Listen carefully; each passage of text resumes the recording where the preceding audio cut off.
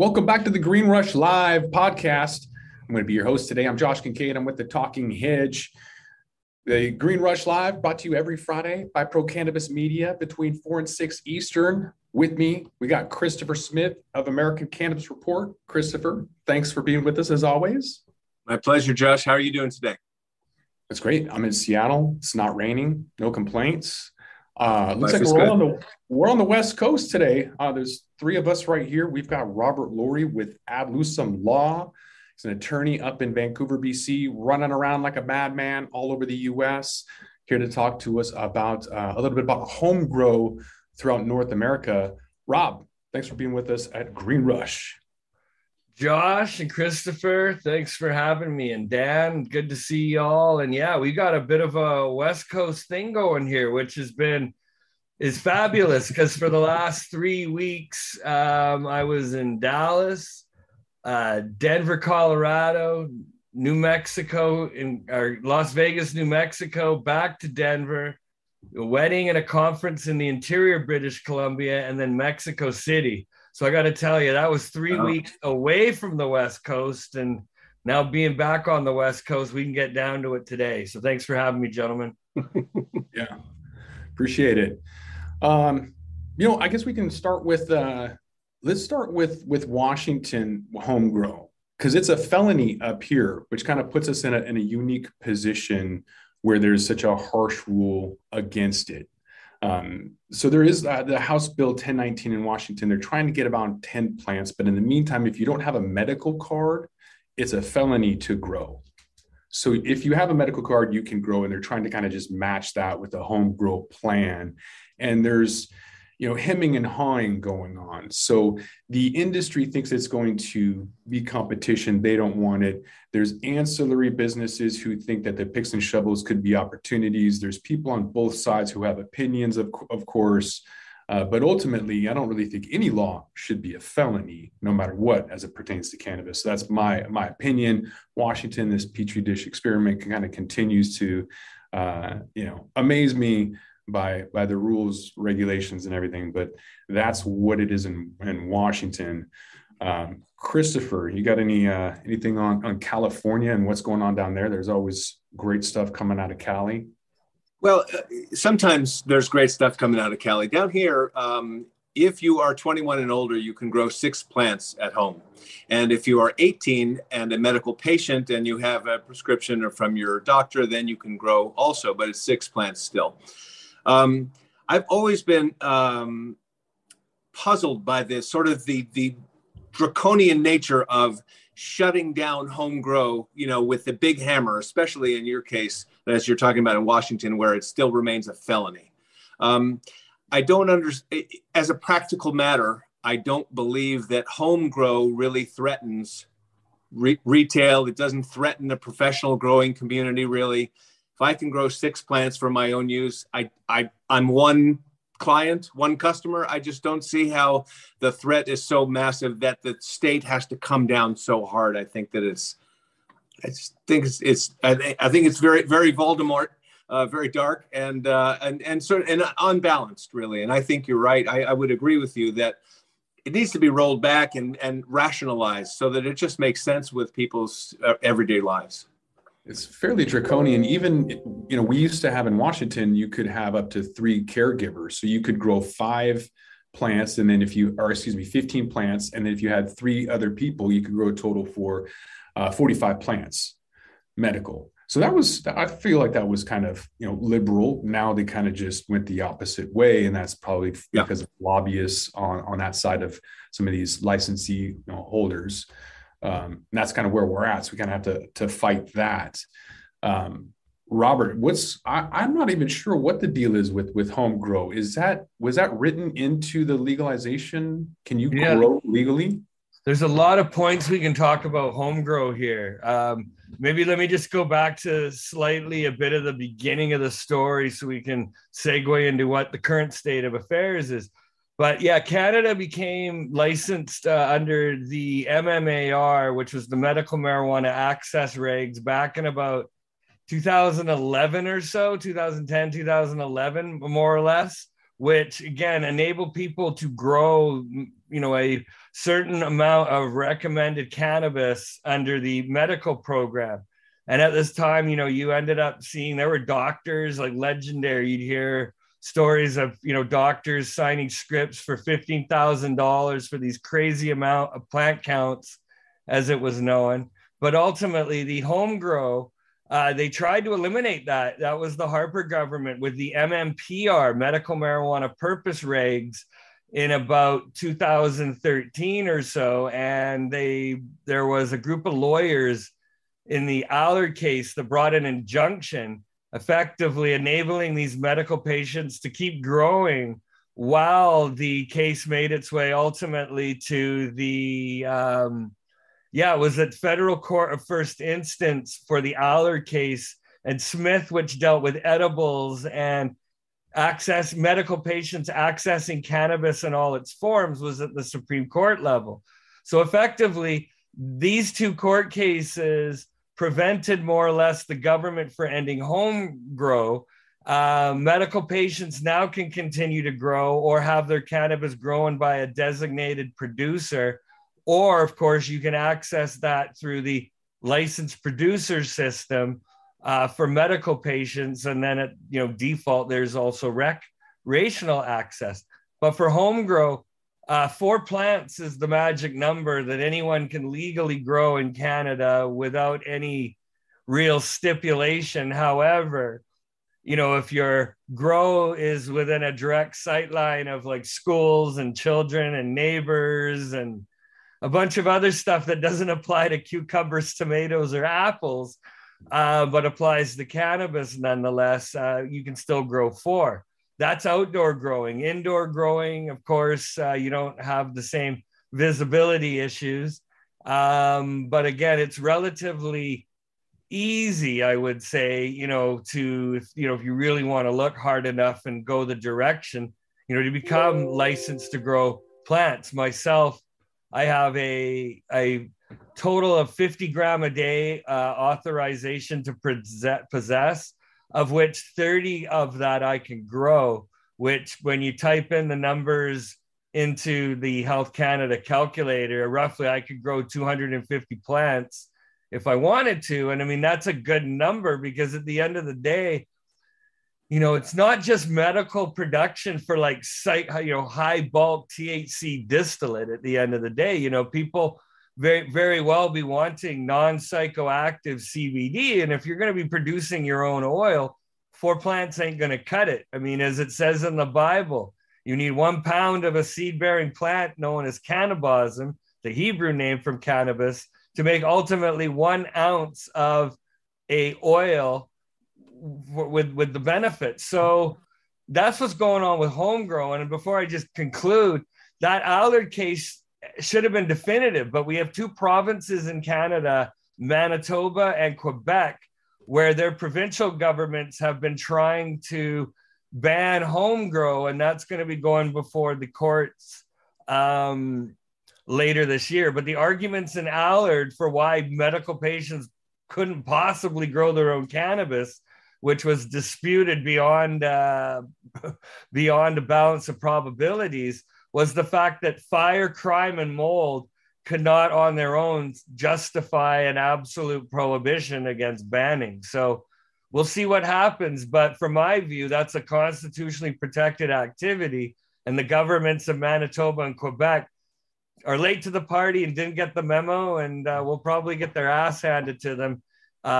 with that litigation. So we'll see. Hope that's a good enough answer. Yeah, it is. And yet, so you only can grow 4 plants at home. Washington can only grow 10. California, I mean, 6. So and Italy's looking at 6 too. Sorry for jumping in there. Yeah, and it kind of seems like all of these places are kind of copying one another, staying within kind of the same realm or whatnot, and yet that doesn't seem enough to do anything of consequence. Right. Yeah. So outdoor grow, you're maybe going to get now. Look, I've asked a lot of clients that are regarded as master growers within pretty elite circles, And you're looking on average at maybe an ounce of dry bud, right, from an outdoor plant, unless you're jacking it with some unique nutrient cycle and combination with other factors. So ultimately, 4 plants outdoor in some regards may not yield much. But on the other hand, I have another client who from 4 plants is growing a ridiculous amount of cannabis, in Saskatchewan outdoor with that. And, he'd be a good guest for you to have in future. But yeah, it's very different. Indoor and outdoors, like not even baseball and softball, they're so different. Rob, you said an ounce. Did you mean a pound? 1 pound? Well, no, actually in outdoor, indoor, you could pull 1 to 3 pounds depending on per light. But I've heard that, again, the average grower that's going to grow 4 plants in a home outdoor setting, you might be looking at an ounce to possibly a pound. Wow. That sounds really, that doesn't sound worth it. But it's closer to the ounce level is my understanding. Again, like in the last few years, there's been some changes and advances in outdoor cultivation, but you're also limited to size. And I mean, growing these big mammoth monster plants, right, again, might fall afoul of your neighbors seeing this and then them phoning the police or making a complaint with a municipality. And chances are they probably aren't going to make it a priority, 3 years into legalization. But if they want to make your life difficult, that's the low-hanging fruit, no pun intended, to invite them in. Yeah, I would think that a lot of the viewers and listeners to the show could maybe grow some of those monstrous plants, but the average person will probably fail at it. And so they'll make some money at these pick and shovel businesses that pop up. Like in Seattle, they were all over. These warehouses were all over the place, and you could go and get all these different things. And then regulation kicked in, and all of those warehouses are gone now. So anybody who kind of came in thinking that would stick around for a while, they realize like you could try and grow, but you're going to fail. And then you're just going to go right to the store. You don't see people rolling their own cigarettes. You don't see people making their own liquor, and you're not going to find people growing your own cannabis in my opinion. I don't know. It depends on what circles you're hanging out with. But no, I agree with you, Josh, with that. But the price of legal cannabis, and I really want to hear what Christopher has to say about California. But I went into some legal stores in the last few weeks, and holy crow, you can buy a ounce of semi-decent, like Trailer Park Boys brand cannabis, big bag of buds from Organigram for about $100 before taxes. And I mean, that's not bad at all, right? But that grower apparently, or producer, is maybe making $30 to $50 on that ounce, when in the black market, that same ounce could probably easily go from anywhere from $100 as high as $150, right?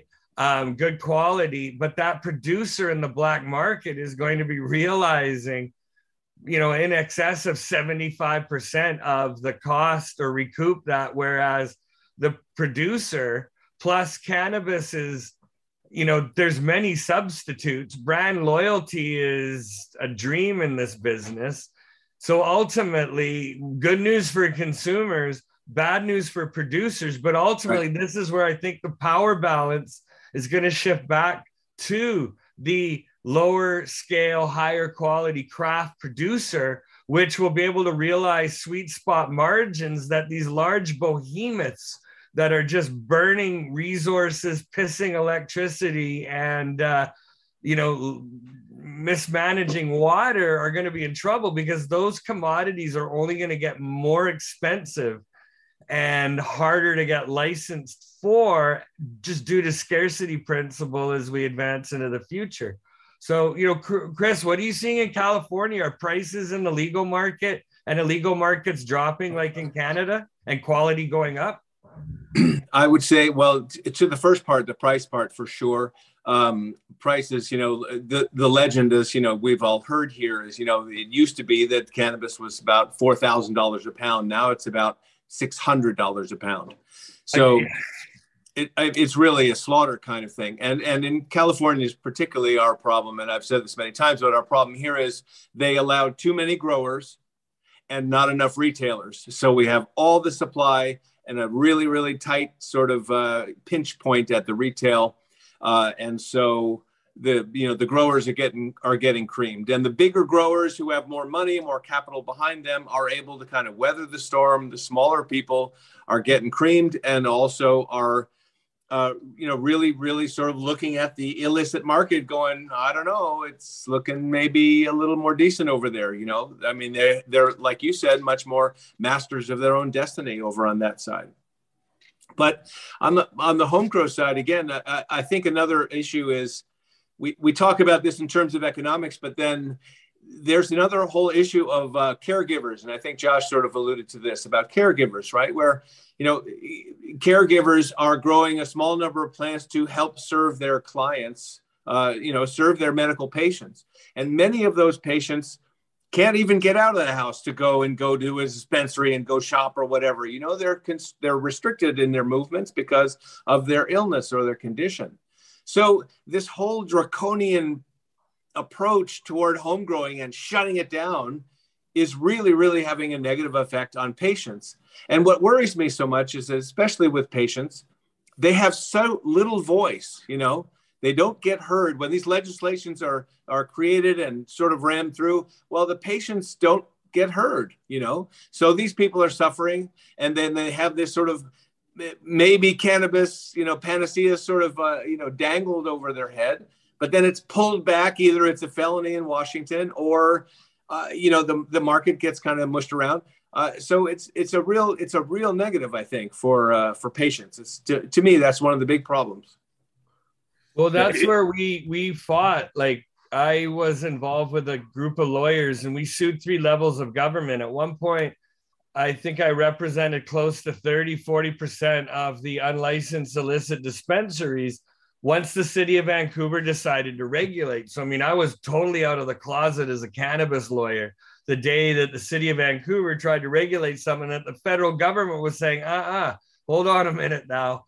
But, we ended up challenging effectively the government system that it could not provide for medical patients. And in fact, under the Canadian medical access system, you have to have had or have a fixed address and a credit card effectively in order to buy weed online and participate in that, which meant that if you were homeless, which a lot of the dispensaries were providing compassionate access, you'd have literally the under $5 gram of pretty decent product that, would be given or sold under compassionate access.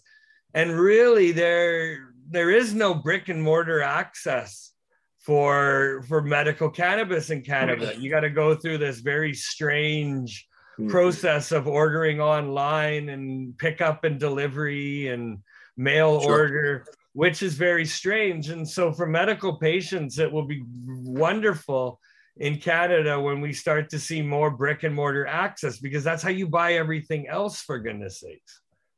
Yeah. Well, a very similar thing happened here in California in 96, whatever, 25 years ago.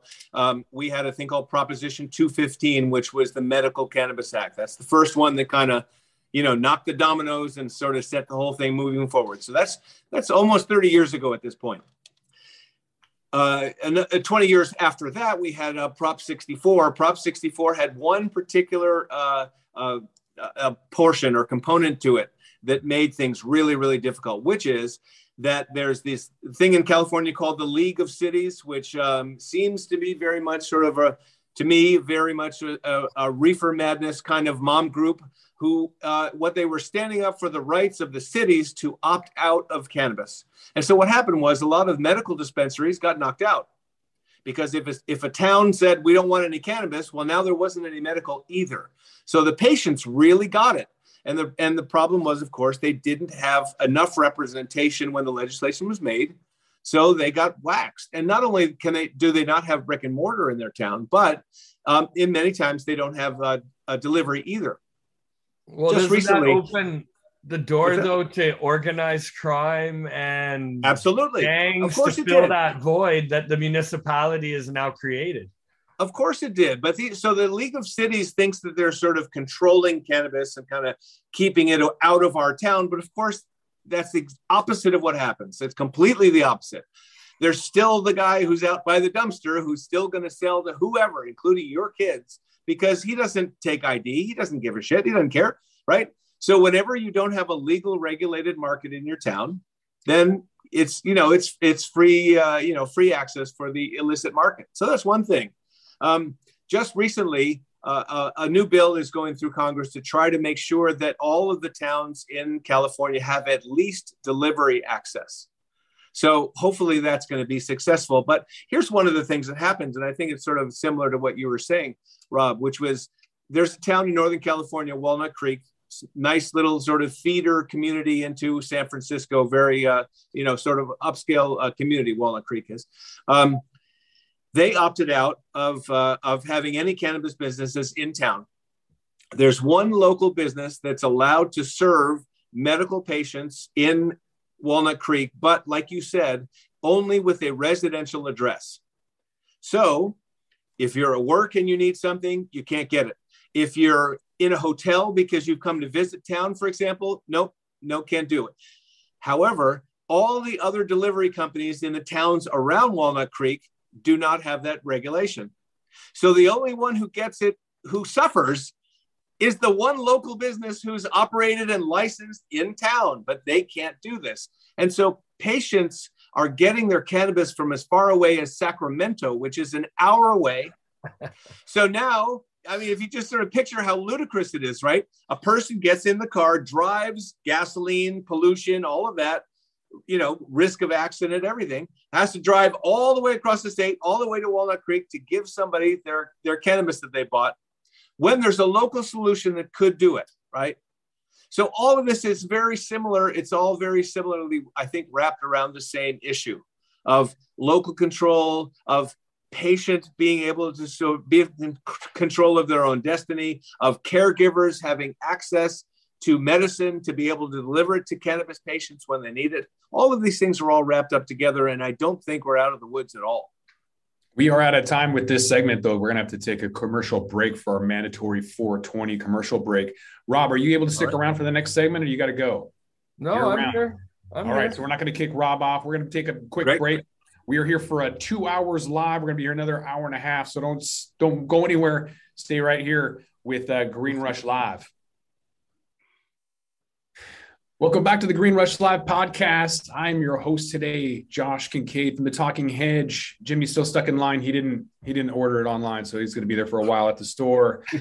Christopher Smith, he is with the American Cannabis Report. Back with us also is Robert Laurie, a Vancouver, BC-based attorney with Ad Lucem Law. Fellas, thanks for being back with us at Green Rush Live. Thank you, Josh. So we're talking about home grow. Had a decent conversation in the first segment. Kind of wanted to touch base a little bit more on that because we were talking about delivery and how that's an option for caregivers. I personally stopped growing for my friend who had since passed away from multiple sclerosis once the wholesale level reached around $3 a gram, because that was how much I was paying in utilities, was around $3 a gram. So for me, that was my point for stopping. And then looking now at the retail level at $30 on everyday low prices for kind of outdoor flower, I got that for $21 on 420. So the growers may be selling that for $10 per ounce. So I'm not really sure how anybody in the illicit market is going to compete with that. We kind of were talking about that whole competition aspect in the first segment. But when I've been doing 20 stores on 420 for the last 6 years, I've noticed a couple of different things. One is that the sales you see on 420 are the everyday low price 2 years later. And that the majority of people still like flower. At least 2/3 to 3/4 of all bud tenders, upwards of 90%, depending on the year, all like flower. And the number one product being sold is consistently flower.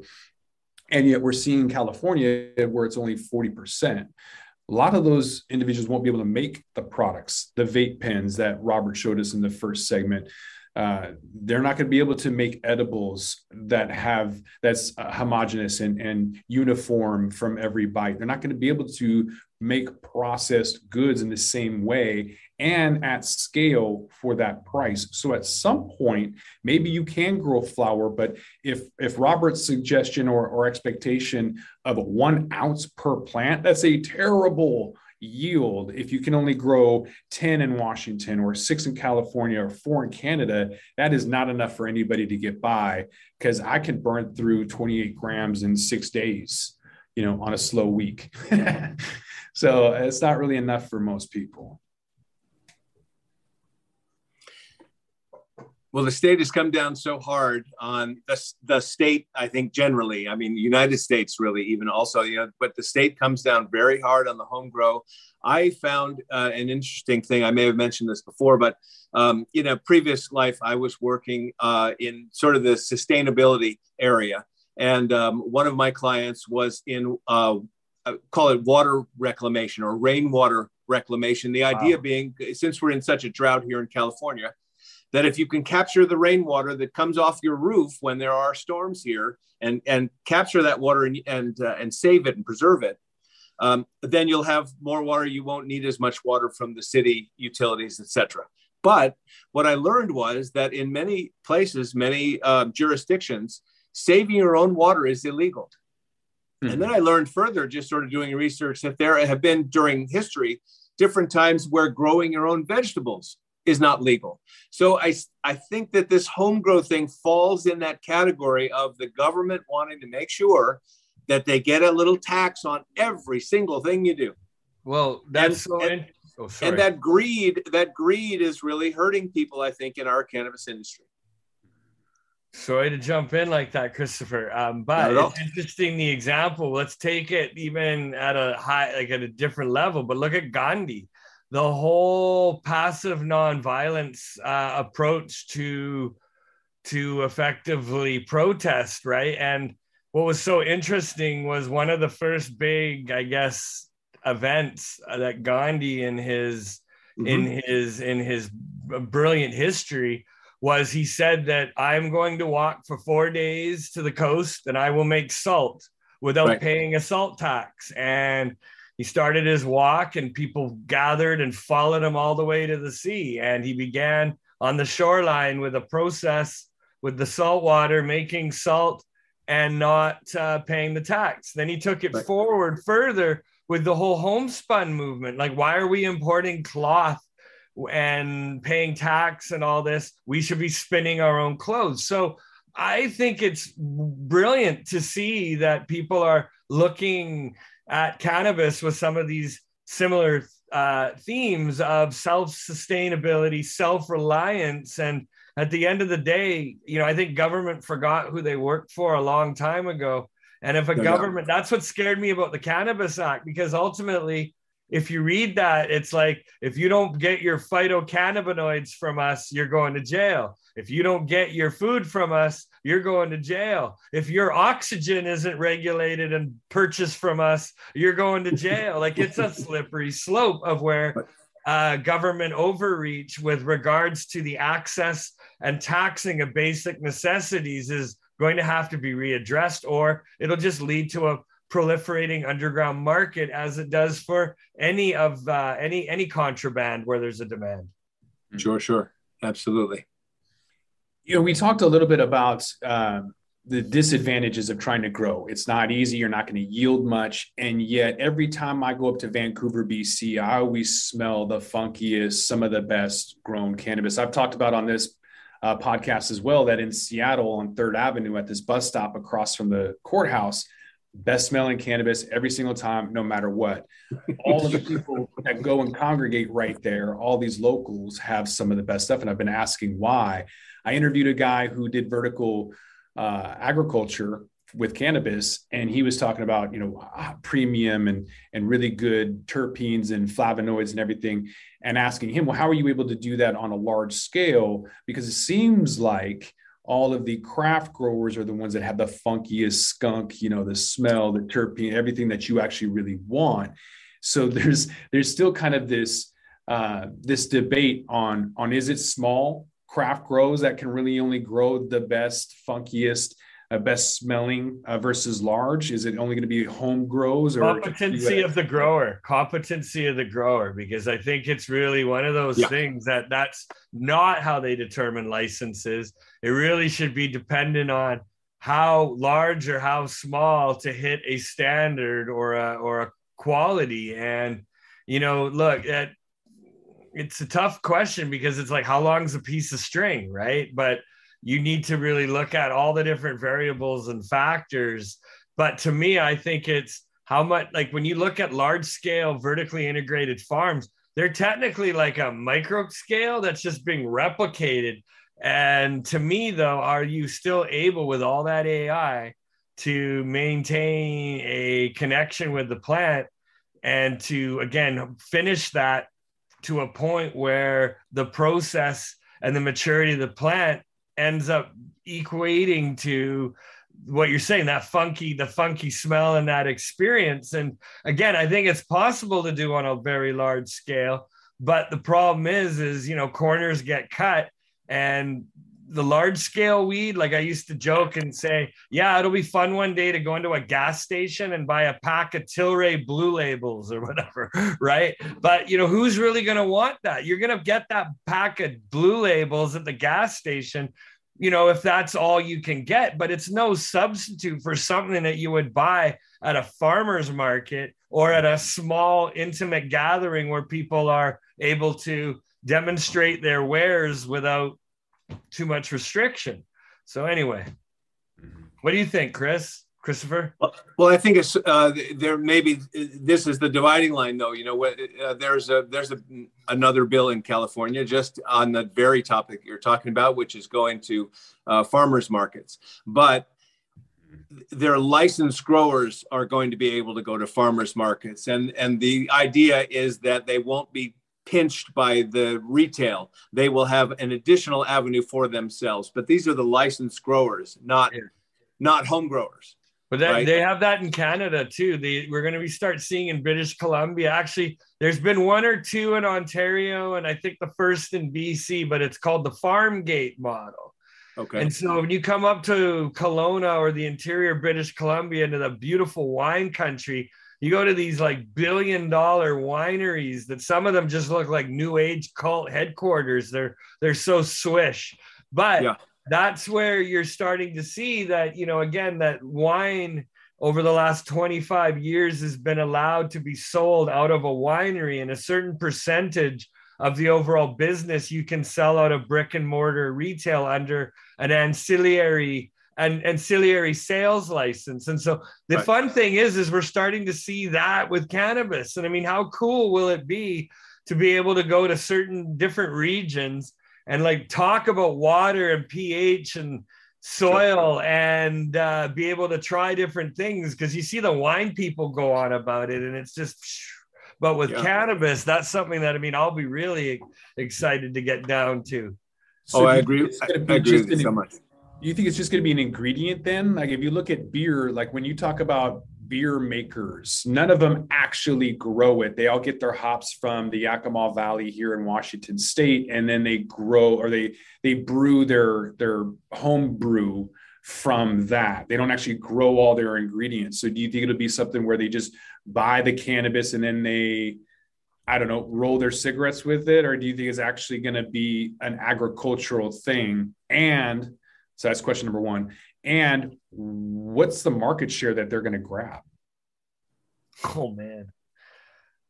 Christopher, help me out, buddy.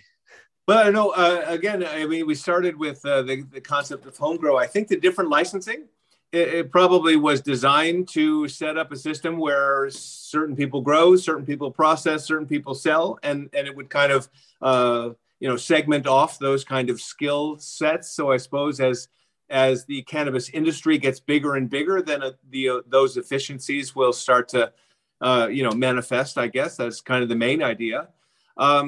But again, back to the idea of the very small growers growing at home. I just hope that all of this process toward big scale, big industrial stuff that's we know that big ag is coming, big pharma is coming, big alcohol is coming. They're already here. We know that they all have designs on cannabis, but the people that grow at home, whether they want to grow for their own personal use, like you were talking about, really skilled craft growers who may just want to grow their own, should be allowed to do it. Mm-hmm. They have a very, very tiny impact on this overall market. They should be allowed to do that. And certainly patients and their caregivers should be allowed to do that, because it's just an infinitesimal impact on this big economic machine. Mm-hmm. Let that small fraction of the population that are able to grow cannabis, which is, it's not easy, right? It's not like you just sort of like put the daisies in the ground and up they come. It's very complicated, very labor intensive.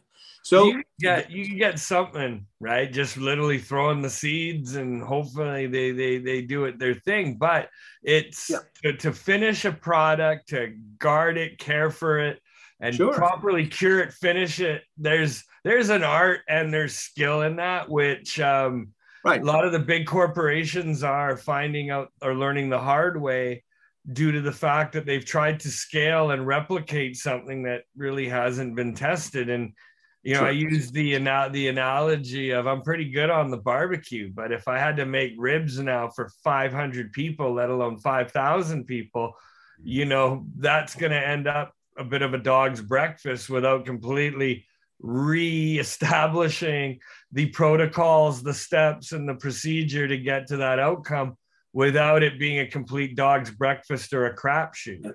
Absolutely, especially if your starting point is a cow who's like right over there, and your job is you got to turn that cow into barbecue, right? Now, all of a sudden, now it's a whole different game, right? So it's the same idea really with cannabis grown at home, right? There are very few people who are going to be able to actually do all of the complicated procedures like you just talked about, and then go to market with it. I mean, it's absolutely tiny. So I just think that the government needs to stop focusing on this. It seems to me that a big part of it is as Josh said in the very beginning of the show, it's that sort of, or you might have said it, Rob, they forgot who they work for. I think that was you, Rob. You got that look on your face. Well, but again, you got this lobby in Canada that literally are made up of like hedge fund money, and that are effectively trying to regulate cannabis in a way that might, they thought it was going to work for them. But I mean, Canopy just posted 2 days ago that they've had to lay off 250 employees to save $150 million. And so while they're kind of jerking around, figuring out, what makes money and what doesn't, that's where I really see that a lot of these big megaliths that were big stock plays are going to, be relegated to the shipyards of history, which will be replaced by these smaller, nimble brands that, again, have a connection, but more importantly, a story. And that's where I think the farm gate model will do well, because if the weed is good and there's a story, and you're more likely then to visit or, again, establish a brand connection due to the connection with the land. And to me, that is where I think a lot of the government is missing the short-sightedness, or they're short-sighted and missing the bigger picture, in that, there's tons of industry that could come from the home growing, or, the U-Grow model, as it was called, and these communal methods of where people could be able to produce a certain amount.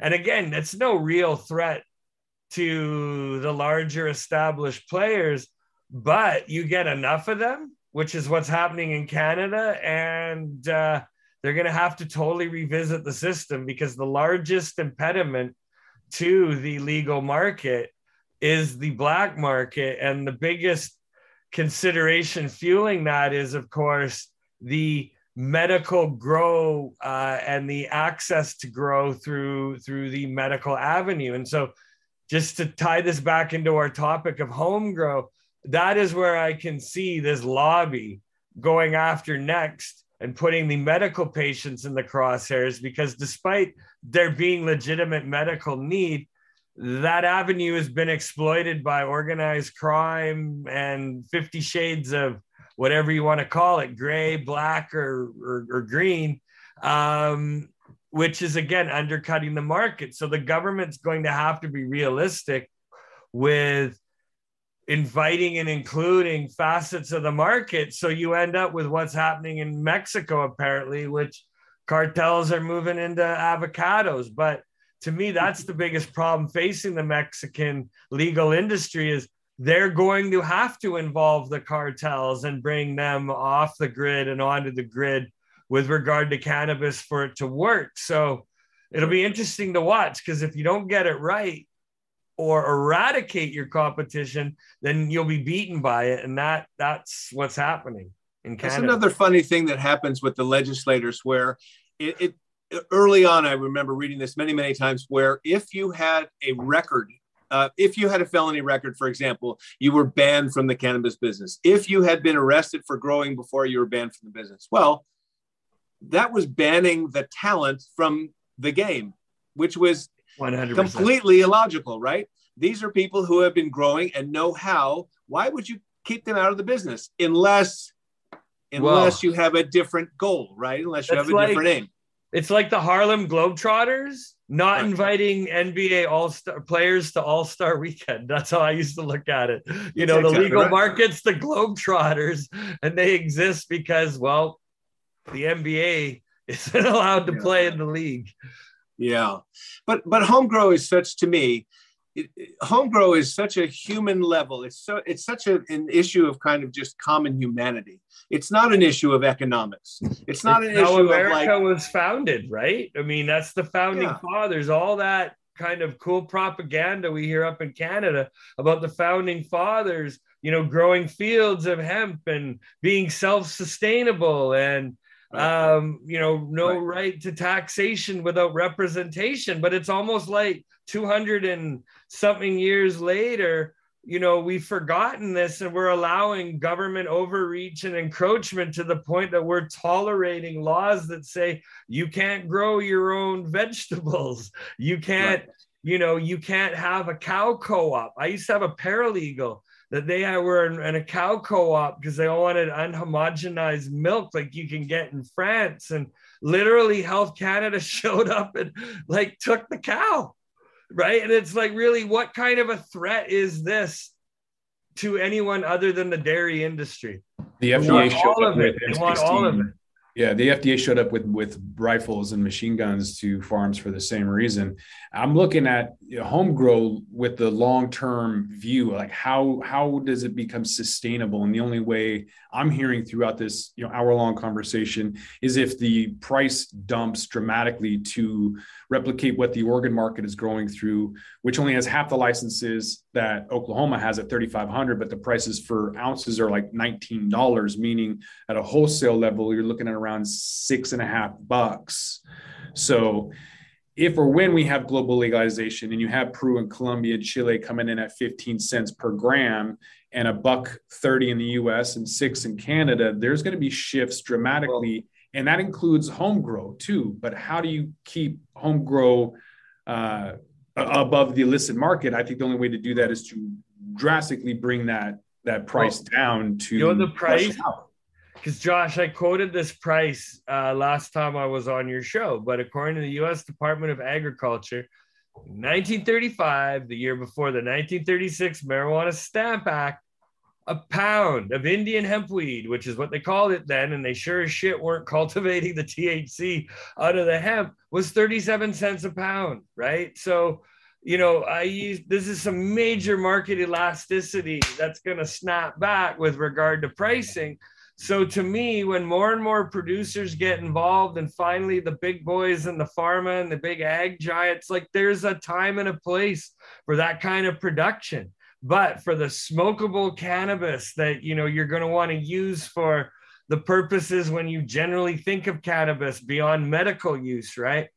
The craft grower is going to be producing bud quality, of which the finished products for natural derivative products like keefs, hashes, different waxes, and so on, you're not going to be able to shortcut that, right? By, growing and producing THC in a vat, for example. So to me, the price of cannabis is what it has been through history. It's only been the last 97 years. But for the past 97 years of drug world prohibition, we'd all probably be growing cannabis, or large segments of society would. So, to me, I think, the government is desperately trying to make it difficult for us going back to how we were doing things 97 years ago. Yeah, no doubt. Do you know if it was 37 cents a pound for cannabis, do you know what it was equivalent for tobacco? Because I'm looking at tobacco right now at around $20 a pound. I'm thinking cannabis has to come down and match that. Do you know what it was back then? It's a different product. Probably way higher. Why do we have to get to the tobacco level? Because I'm looking at a comparable agricultural commodity with similar harvesting techniques and requirements to compare the price, not the demand or anything other than. It would be interesting to see like what a pound of tobacco, if that's even how they were measuring it, right, versus the pound of Indian hemp weed. But nonetheless, I bet the tobacco would have been way higher in terms of the value. Mm-hmm. Yeah, I wouldn't compare it to like a non-vice like cabbage, because the vice is what kind of puts that price. It's like if you go and price a piece of rope, it's going to be cheap. But if you buy a piece of rope for a dog, 10x, the price could be that much more. If you put a vice on something, the price is that much more. So that's kind of why I wanted to compare those prices, just to see where we would be at. But eventually I think we're going to have prices come way down to kind of get that illicit market out and have some kind of home grow that has that nose. You have to follow that nose and get that funk and flavor back. But I don't think that home grow or craft grow is going to come until we have, a massive amount of big cannabis. And then from the ashes of that will rise something that people actually want to consume. But that strategy of the strategy of trying to screw down the market, so that screw the price down so that the illicit market will go away, I'm not sure if that is going to succeed. And certainly the idea of trying to make the illicit market go away almost anywhere has been a total failure for the last 100 years. So I don't know. It won't be from prices coming down. It'll be from competition from markets like Peru and Colombia and Chile that are already doing it at 5 cents per gram locally. It'll be 15 cents with landing costs. When that happens, everyone will have to readjust. But hold on. Let me give you that example of where I've always been a little bit cautionary about that. Because like you take that $5 bottle of Cuban rum that Canadians can buy in Veradero, right? But that same $5 bottle of rum that you buy from the BC liquor store or private liquor retail is going to run you anywhere from like $55 to $70, right? So why Canada tends to do really well is we have a thing called protectionary tariffs, which got under Trump's skin quite a bit in the NAFTA renegotiations with Canada, as you can all remember. They got into quite the pissing contest. But to me, I think that's going to end up that cheap weed from Jamaica or that Mexican weed or weed from Honduras, right? I mean, unless it's absolutely stellar, it's still going to have an uphill battle comparative to domestic American produced cannabis in those legal states and in Canada. So on one hand, sure, it might drive the industry or keep prices, but at the end of the day, I think it's good weed will always be bespoken for. Yeah. Before it's grown and out of the ground, basically. Yep. Yeah. I don't know how it's going to happen, but I know that it's going to happen. I think home grow is going to be driven by the nose. That's what people want. And I'm looking forward to that whole segment and scene that is yet to really kind of develop, but I'm looking forward to it nonetheless. But I think with that, we're going to have to roll this one up. So Christopher Smith, you're with the American Cannabis Report. Where can people find you at? AmericanCannabisReport.com. That's my website. I also do some interviews here with Pro Cannabis Media, and we work together on that, have a collaboration. And so we can find those on all the places that Pro Cannabis Media puts its podcasts, YouTube, etc. Yeah. Thanks for asking. Yes. And then Robert Lower, you're with Ad Lucem Law. If people aren't in Canada banging down your door, when can they find you at? There it is. That's I think we're backwards, but nonetheless, that's the logo. Ad Lucem Law Corporation. You can reach me at www.adlucemlaw.com. A for Alpha, D for Delta, L for Lima, U for Uniform, C for Charlie, E for Echo, M for Mother, law.com. Or you want to go old school, my direct cell is 1-604-218-1084. Feel free to give me a holler if you want to talk cannabis law or are looking for counsel to guide you through your cannabis ventures. Would be happy to talk. He loves calls at 4:20 in the morning too, so call him really, really early. I'm Josh Kincaid. I will forward them on to Joshua Kincaid. Touche. All right, I'm Josh Kincaid from the Talking Hedge. This has been Green Rush.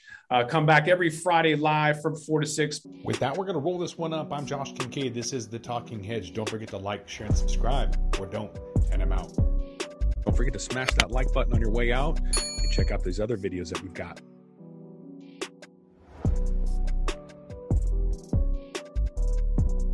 Thanks for listening to today's show. To check out more great cannabis podcasts, go to podconnects.com. Here's a preview of one of our other shows. Hey everyone, it's Ryan from the Cannabis Connoisseur Podcast. If you're looking for ways to utilize cannabis to keep you healthy, strong, and sharp, come join us every Wednesday where we dive into the best ways to use cannabis to optimize your life.